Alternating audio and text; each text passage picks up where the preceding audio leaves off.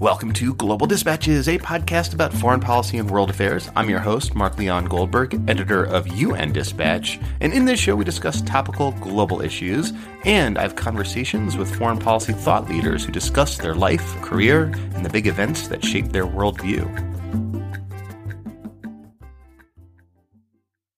The crisis in Yemen is getting worse by the day. Hospitals are being bombed seemingly at a routine frequency. Some 10,000 people have been killed, and extremist groups affiliated with Al-Qaeda and ISIS have gained a foothold in parts of the country.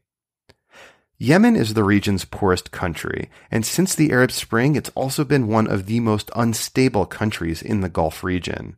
In March 2015, a rebel group known as the Houthis consolidated control over the capital city Sana'a and moved against the internationally recognized government of President Hadi.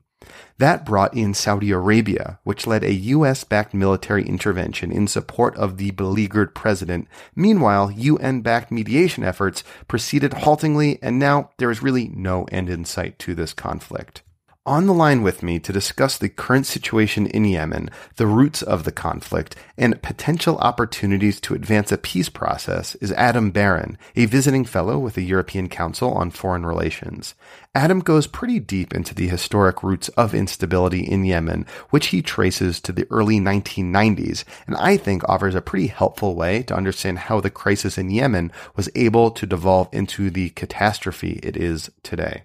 But before we get into this fascinating and frankly, I found very helpful conversation, I think you know it's coming. We are still in fundraising mode here at Global Dispatches. Please make a contribution to the podcast. I so appreciate it. It helps me maintain the show. I want to be able to put out this show at this high level, this high quality, and this frequency, frankly, of 2 episodes a week, every week, indefinitely. But in order to do so, I need your support. So go to globaldispatchespodcast.com, click on the support the show link, and make a contribution. I ask these contributions to come in monthly recurring installments because the consistency that enables allows me to plan, frankly, for the resources that I'm going to invest into the show. So again, I so appreciate it. And as a sweetener, if you would like, I will send you a book at random from my own personal collection of foreign policy books. And who does not like getting a random book in the mail? So please go to globaldispatchespodcast.com, make the contribution. If you're listening to this in the podcast app, just on your phone right now, click on the link in the description page, and it'll send you right to a page where you can make a contribution. The contributions are via PayPal. You don't need an account, just a credit card. And I don't get any of that credit card information. PayPal just pays me monthly. So please do make that contribution. I so support it. I frankly need it to be able to keep doing this. And I depend on you to make it possible. Okay, so here is Adam Baron of the European Council on Foreign Relations. Looking for a trustworthy podcast to bring you unfiltered viewpoints and experiences on global health? Tune into Global Health Matters, the podcast that connects silos and amplifies diverse voices to give you a holistic picture. Each month, Dr. Gary Aslanyan from the World Health Organization hosts discussions with guests spanning former ministers of health, award-winning journalists and authors, and frontline public health workers. Join listeners from across 180 countries for an exciting Season 4, launching in June. Global Health Matters is available on Apple Podcasts, Spotify, and YouTube. What you're seeing when you look at the situation right now is this kind of contradictory, but not particularly rare situation where you have the situation on the ground has been escalating and continues to escalate. And while this initially followed the breakdown of talks, now you're seeing this escalation come along with an escalation of diplomatic efforts aimed at ending the conflict or providing some sort of peace deal. So it's this bizarre situation where as the fighting really intensifies on the ground, you also have this shuttle diplomacy epitomized by the work of the UN Special Envoy Ismail Sheikh Ahmed, who I feel like is on a plane every 2 to 3 days, sort of as different diplomatic actors are effectively traveling from regional capital to regional capital and then back to London, New York, or DC with some frequency, aiming to hear from the key warring factions. Because, of course, the key factions are still not speaking with each other. And so how has this escalation on the ground been manifest recently? I mean, these Saudi airstrikes that seem to routinely hit humanitarian targets, such as Doctors Without Borders, MSF hospitals, and other civilian targets. I mean, that seems to be one manifestation of this escalation. How else has this conflict seemingly gotten worse in recent weeks? I mean, you've had these series of airstrikes, well, not just in those areas, but also continuing airstrikes in Sana'a. In many cases, the airstrikes are hitting sort of empty military installations, which have been, bombed countless times over the past year and a half. What, they're just like running out of targets? I mean, that's been a question. I mean, I remember hearing to some extent, most of the key static targets were hit quickly after the conflict began. And so in addition, I mean, it's obviously more than just Saudi bombing. The Houthis and their allies are, engaging in shelling across the Saudi border. You've had a number of civilians killed in Saudi territory there. And then this comes in addition to the fighting on the various internal front lines. So you've seen, intensified fighting in Taiz, which is largely taking place in civilian areas. And Taiz is a city in Yemen. Taiz is Yemen's third largest city. Mm-hmm. So you've seen intensified fighting in Taiz, where the Houthis and resistance fighters have been enmeshed in a long-standing conflict, effectively since I think even shortly around the start of the Saudi-led intervention. You've seen intensified fighting on key front lines in the provinces of Marib in the center of the country, El Beida also in the center of the country. And then you've also seen, increasing, non-military efforts, which I think would be epitomized by the fact that, you've seen Sana'a airport now shut by orders of the Saudi-led coalition by almost a month now, meaning... And Sana'a is the capital city, and the airport is just the main commercial airport into the country. I mean, you've seen there have been very limited flights in and out of Sana'a for some time. It's effectively been at the mercy of what the coalition decides. Because the coalition controls the air power, though exactly. Sana'a is in the ground under the control of the Houthi forces. Yeah, but in the sky, it's a different story. So can we back up a little bit? How did we get here? Who are the major groups? How do you explain the Yemen conflict to someone who might not be as closely following this as you or even I?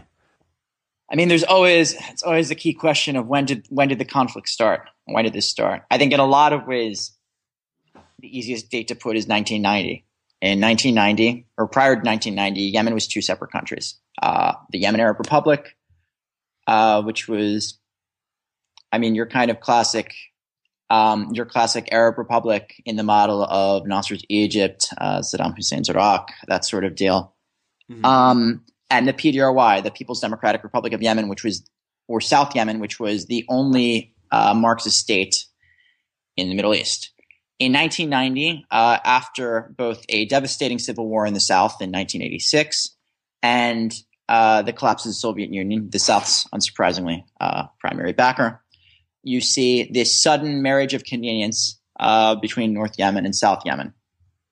It seemed like a great idea at the time, but things didn't really work out. So you have this civil war in 1994 that leads to the defeat of Southern forces. Although to call them Southern is a bit of an exaggeration because a number of Southerners, including current President Abdurrahman Mansour Hadi, actually fought alongside pro-unity Northern forces because the people who were on the opposite side of the civil war in 1986 fought against the people who were still Southerners, but fought against them in 86 as sort of a form of, revenge, for lack of a better word. Mm-hmm.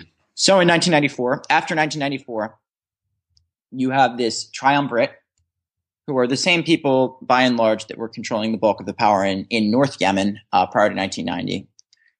You have this triumvirate kind of consolidate their power in northern Yemen. And you have three people. First, the president, Ali Abdullah Saleh, obviously. Then you have his longtime military ally, a man named Ali Mohsen Al-Ahmar, who played an instrumental role in 1994, who had the 1st Armored Division, and then also had longstanding ties with various Islamist factions, including playing a role in facilitating the transit of the Yemeni Mujahideen into Afghanistan during the war against the Soviets. Mm-hmm.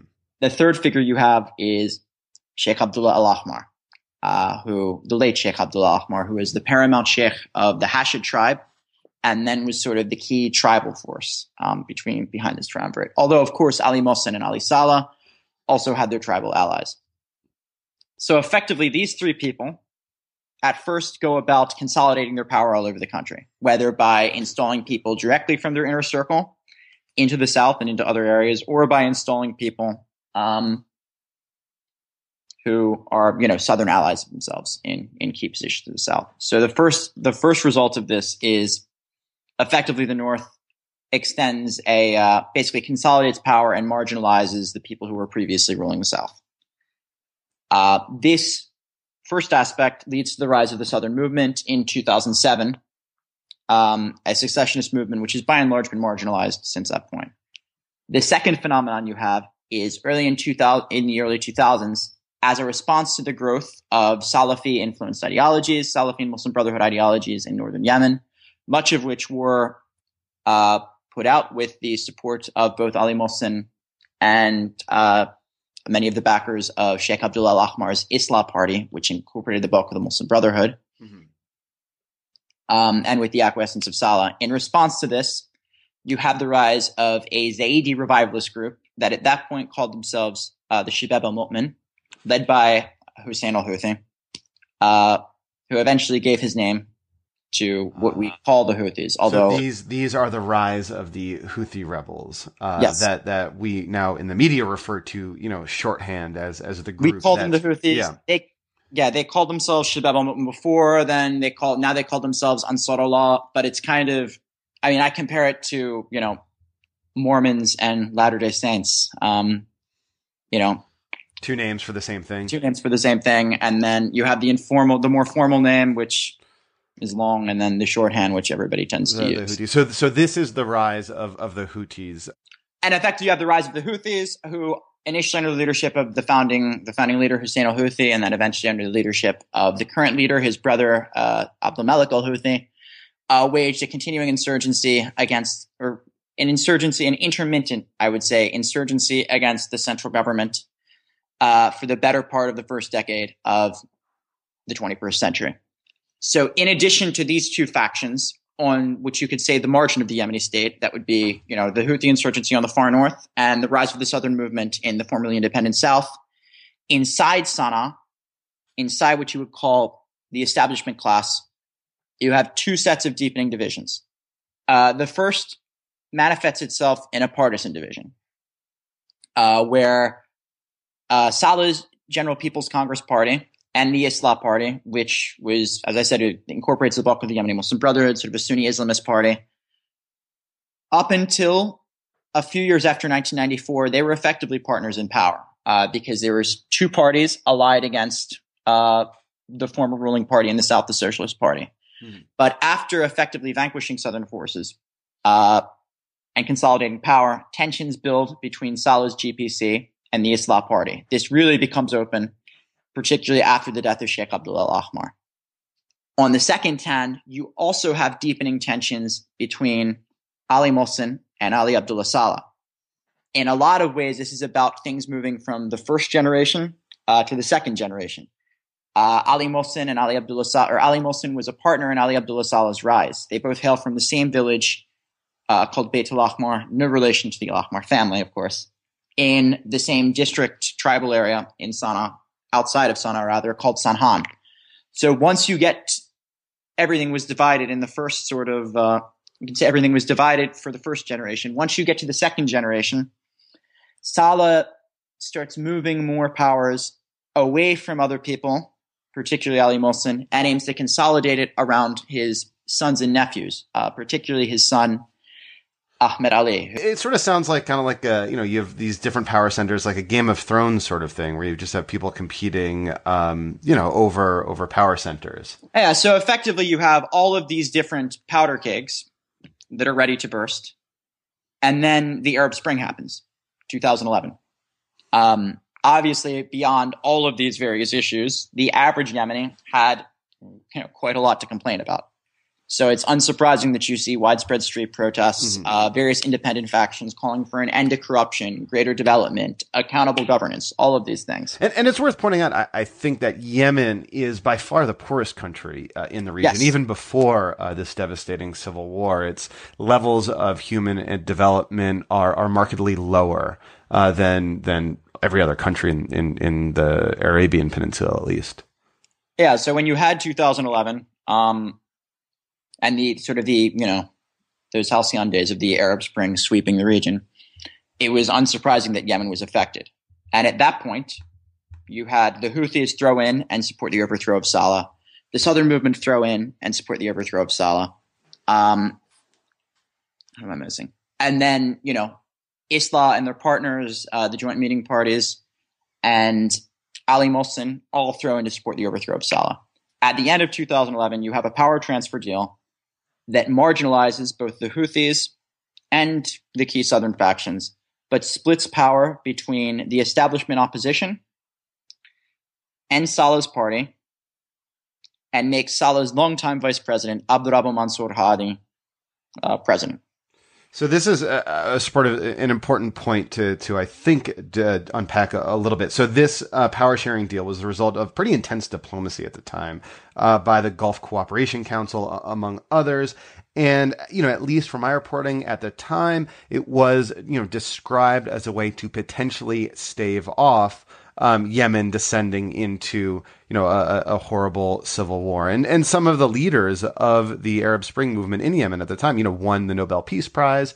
And so there was, at least at the time, to me, it seemed like a potential that Yemen could be actually a model for how to handle a power transition. But alas, it did not turn out that way. Yeah, although, if the argument could be made that it did successfully stave off a civil war, it just, effectively pressed pause for 2 to 3 years. And now we're seeing, the results of the failure of various key factions to effectively use this period where things were on pause. Okay, so in 2014. I should say in 2012, President Saleh, the long-serving ruler of Yemen, was basically ousted in this power-sharing deal, and one of the causes of his ouster was that the Houthis allied against him. And now here we are in 2016, and Saleh and the Houthis are allies. How did we get this kind of full circle? I think in Yemen, it's often about, I've sort of been using this term, the hierarchy of mistrust. So you have two issues. Sort of one is the hierarchy of mistrust, where the Houthis and Saleh, at this point, particularly after a 1.5-year armed conflict, while they distrust each other tremendously, they distrust each other less than they distrust any other faction, if that makes sense. Mm-hmm. When it comes to this first growth of the alliance between the Houthis and Saleh, I think to some extent it was more organic than it may sound. The Houthis and Saleh had a shared enemy or a perceived shared enemy in the Islah Party, which they viewed as taking an undue amount of power in the transition. From Saleh's standpoint, he viewed them as taking power which he thought, belonged to his party. And from the Houthis, they viewed themselves as not getting, the proper seat at the table.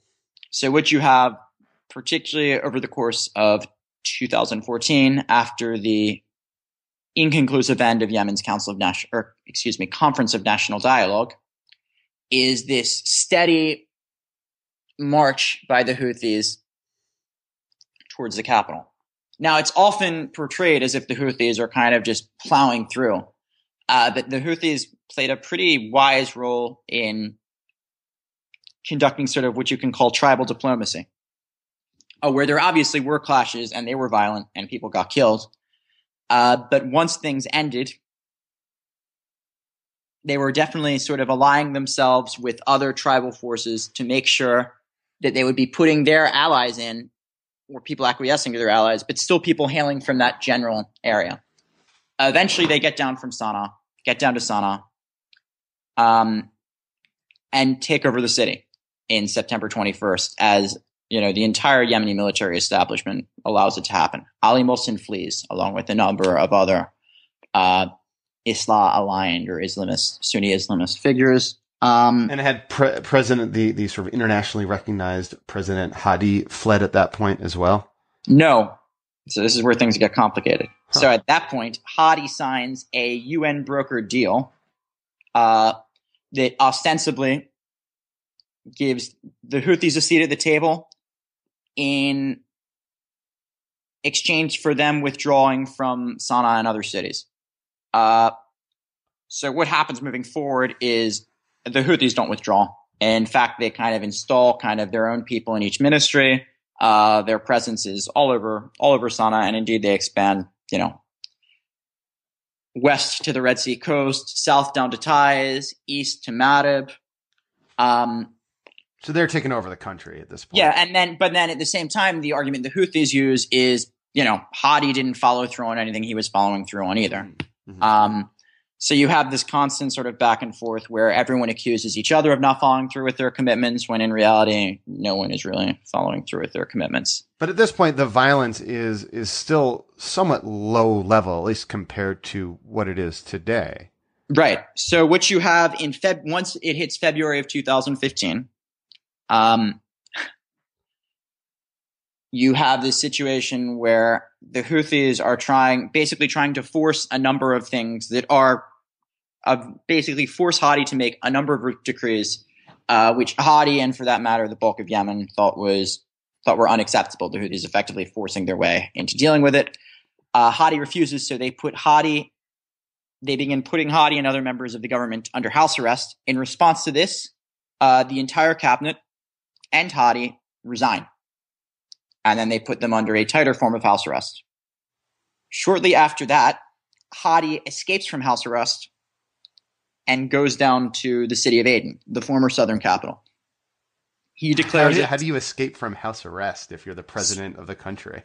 It's one of the many, many mysteries of Yemen. There was an inside job from what I was told. But we'll see. I mean, it's mystery.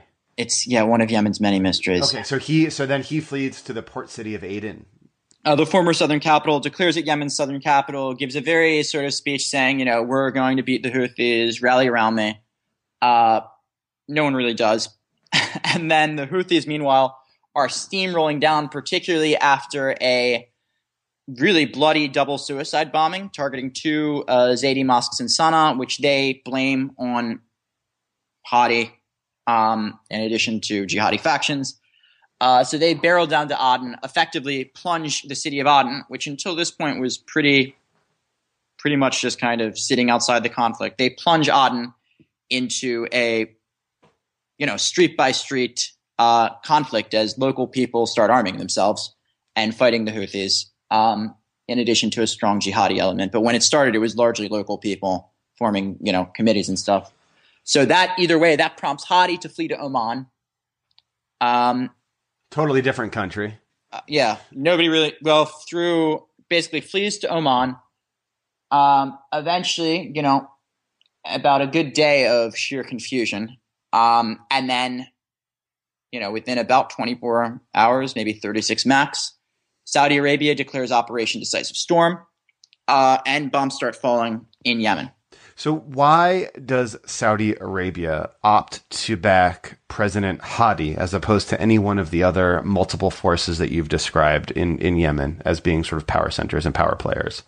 So when it comes to Hadi, it's about the framework. It's not necessarily about Hadi as a person, but Hadi for what he represents. So Hadi is Yemen's internationally recognized government. So they're backing him not because they think he's particularly effective, but because he is Yemen's internationally recognized president, and they feel that any sort of other action, would be, they feel like he's the best way. One, that preserving Yemen's internationally recognized president is key, or government and president is key, and two, that's the best way of legitimizing this war. Second question. Sure, why did Saudi Arabia launch this war? And I think you can talk about anxiety about the Houthis, etc., anxiety about the Houthis' ties to Iran, but really you're looking at three reasons. One, when the Houthis used the Yemeni Air Force to bomb Hadi in the presidential palace for the Saudis, that crossed a red line. 2, when the Houthis announced that they would begin this, I think it was like 6, I can't remember the exact number, but a large number of direct international flights between Sana'a and Tehran for the Saudis, that was also a red line. And then 3rd, when the Yemeni army under the Houthis' control started performing military exercises just south of the Saudi border, that was also seen as a red line. So you have these 3 red lines, and these prompt Saudi to act. And I mean, is it fair to say that while the media shorthand is that the Houthis are Iran-backed rebels, that's probably overstating it a bit, but it's fair to say that they are far more sympathetic, say, to Iran than to Saudi Arabia at this point? Yeah, I mean, I would say if you describing the Houthis as Iran-backed rebels isn't necessarily inaccurate, but I think it's misleading. The Houthis would exist if it wasn't for Iran. The Houthis' strength comes far more from their internal alliance. If you're looking at what's making the Houthis powerful, one, it's internal factors. And if you're looking at any other figure inside or outside the country that's aiding the Houthis and making them, you could say perhaps more powerful than they should be, that would be former President Ali Abdullah Saleh rather than the Iranians. That being said, are the Houthis sympathetic to Iran? To some extent, yes. Are the Iranians extremely keen to use the Houthis as a way to kind of poke Saudi Arabia from its soft southern underbelly? Yes, absolutely. Are the Iranians attempting to send weapons to the Houthis? We've seen evidence, some tentative evidence of that. Obviously, the Houthis are going to accept it, even though if you look at particularly the areas where the Houthis come from, they're already quite awash with weapons. And then finally, are the Houthis going to take sympathetic coverage from wherever they can get it? Of course they will. And the fact that you have this, stream of sort of, Iran allied or quote unquote resistance axis media presenting, news with a Houthi bias, of course the Houthis are going to take that. When you have other key regional satellite networks, whether you're talking about Jazeera, Al Arabiya, etc., all presenting the Saudi side of the story quite blindly. So now it seems that today we have the situation where you have the Houthis in the capital Sana'a, you have the Hadi government forces, or I don't know how best to describe them, but controlling other parts of the country. In what seems to be a stalemate in which extremist Islamist movements have also gained a foothold. How have they fit into the ongoing conflict? I mean, generally you have them really taking advantage of this power vacuum. Initially you had sort of a situation, particularly in the South, where, I think to say that jihadi groups were being openly backed by coalition or anti-Houthi forces is an exaggeration, but you had a situation where for anti-Houthi forces, the priority was not beating back jihadi groups, the priority was fighting the Houthis. Since that, you have seen that really change, and there have been strong anti-Al-Qaeda offensive, largely backed by the Emiratis, in both Aden, Abyan, and Hadramaut. That being said, as long as you have the power vacuum, which you quite clearly have across Yemen, particularly in areas which have been ostensibly liberated from the Houthis, this is fertile ground for groups like Al-Qaeda. This is fertile ground for sort of religious extremist groups that can take advantage of the fact that they now have space to operate, that there's no one force with a monopoly on power. So at the outset of the conversation, you mentioned the UN-backed mediation efforts and peace talks. What are or what would be elements of a resolution of this conflict? Like, what are prospects for a peace, and how might peace look? I think that's a good question. You're going to need to have some sort of Houthi withdrawal from key cities. It's hard to imagine a way that doesn't happen. There's going to have to be some sort of implementation in some form. I think it's more flexible than it's made out to be, of UN Resolution 2216, which demands a restoration of the Yemeni government. But then at the same time, I think there's going to have to be a reshaping of Yemen's power structure. There's going to have to be some form of unity government. You're going to have new leadership at the top. And